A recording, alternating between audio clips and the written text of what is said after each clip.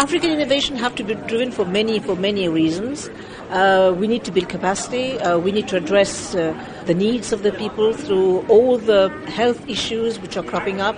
Especially I have in mind the neglected diseases on the continent, because we've seen programs work very well for AIDS, for malaria, tuberculosis, well-funded projects, but we also have to relook at some of the key issues which may not get the necessary attention but which are very important for the continent. And to be able to do that, we need to raise awareness, we need to help build capacity in terms of education access, and of course connecting issues like water, agriculture, food security. All these have impact on the health component.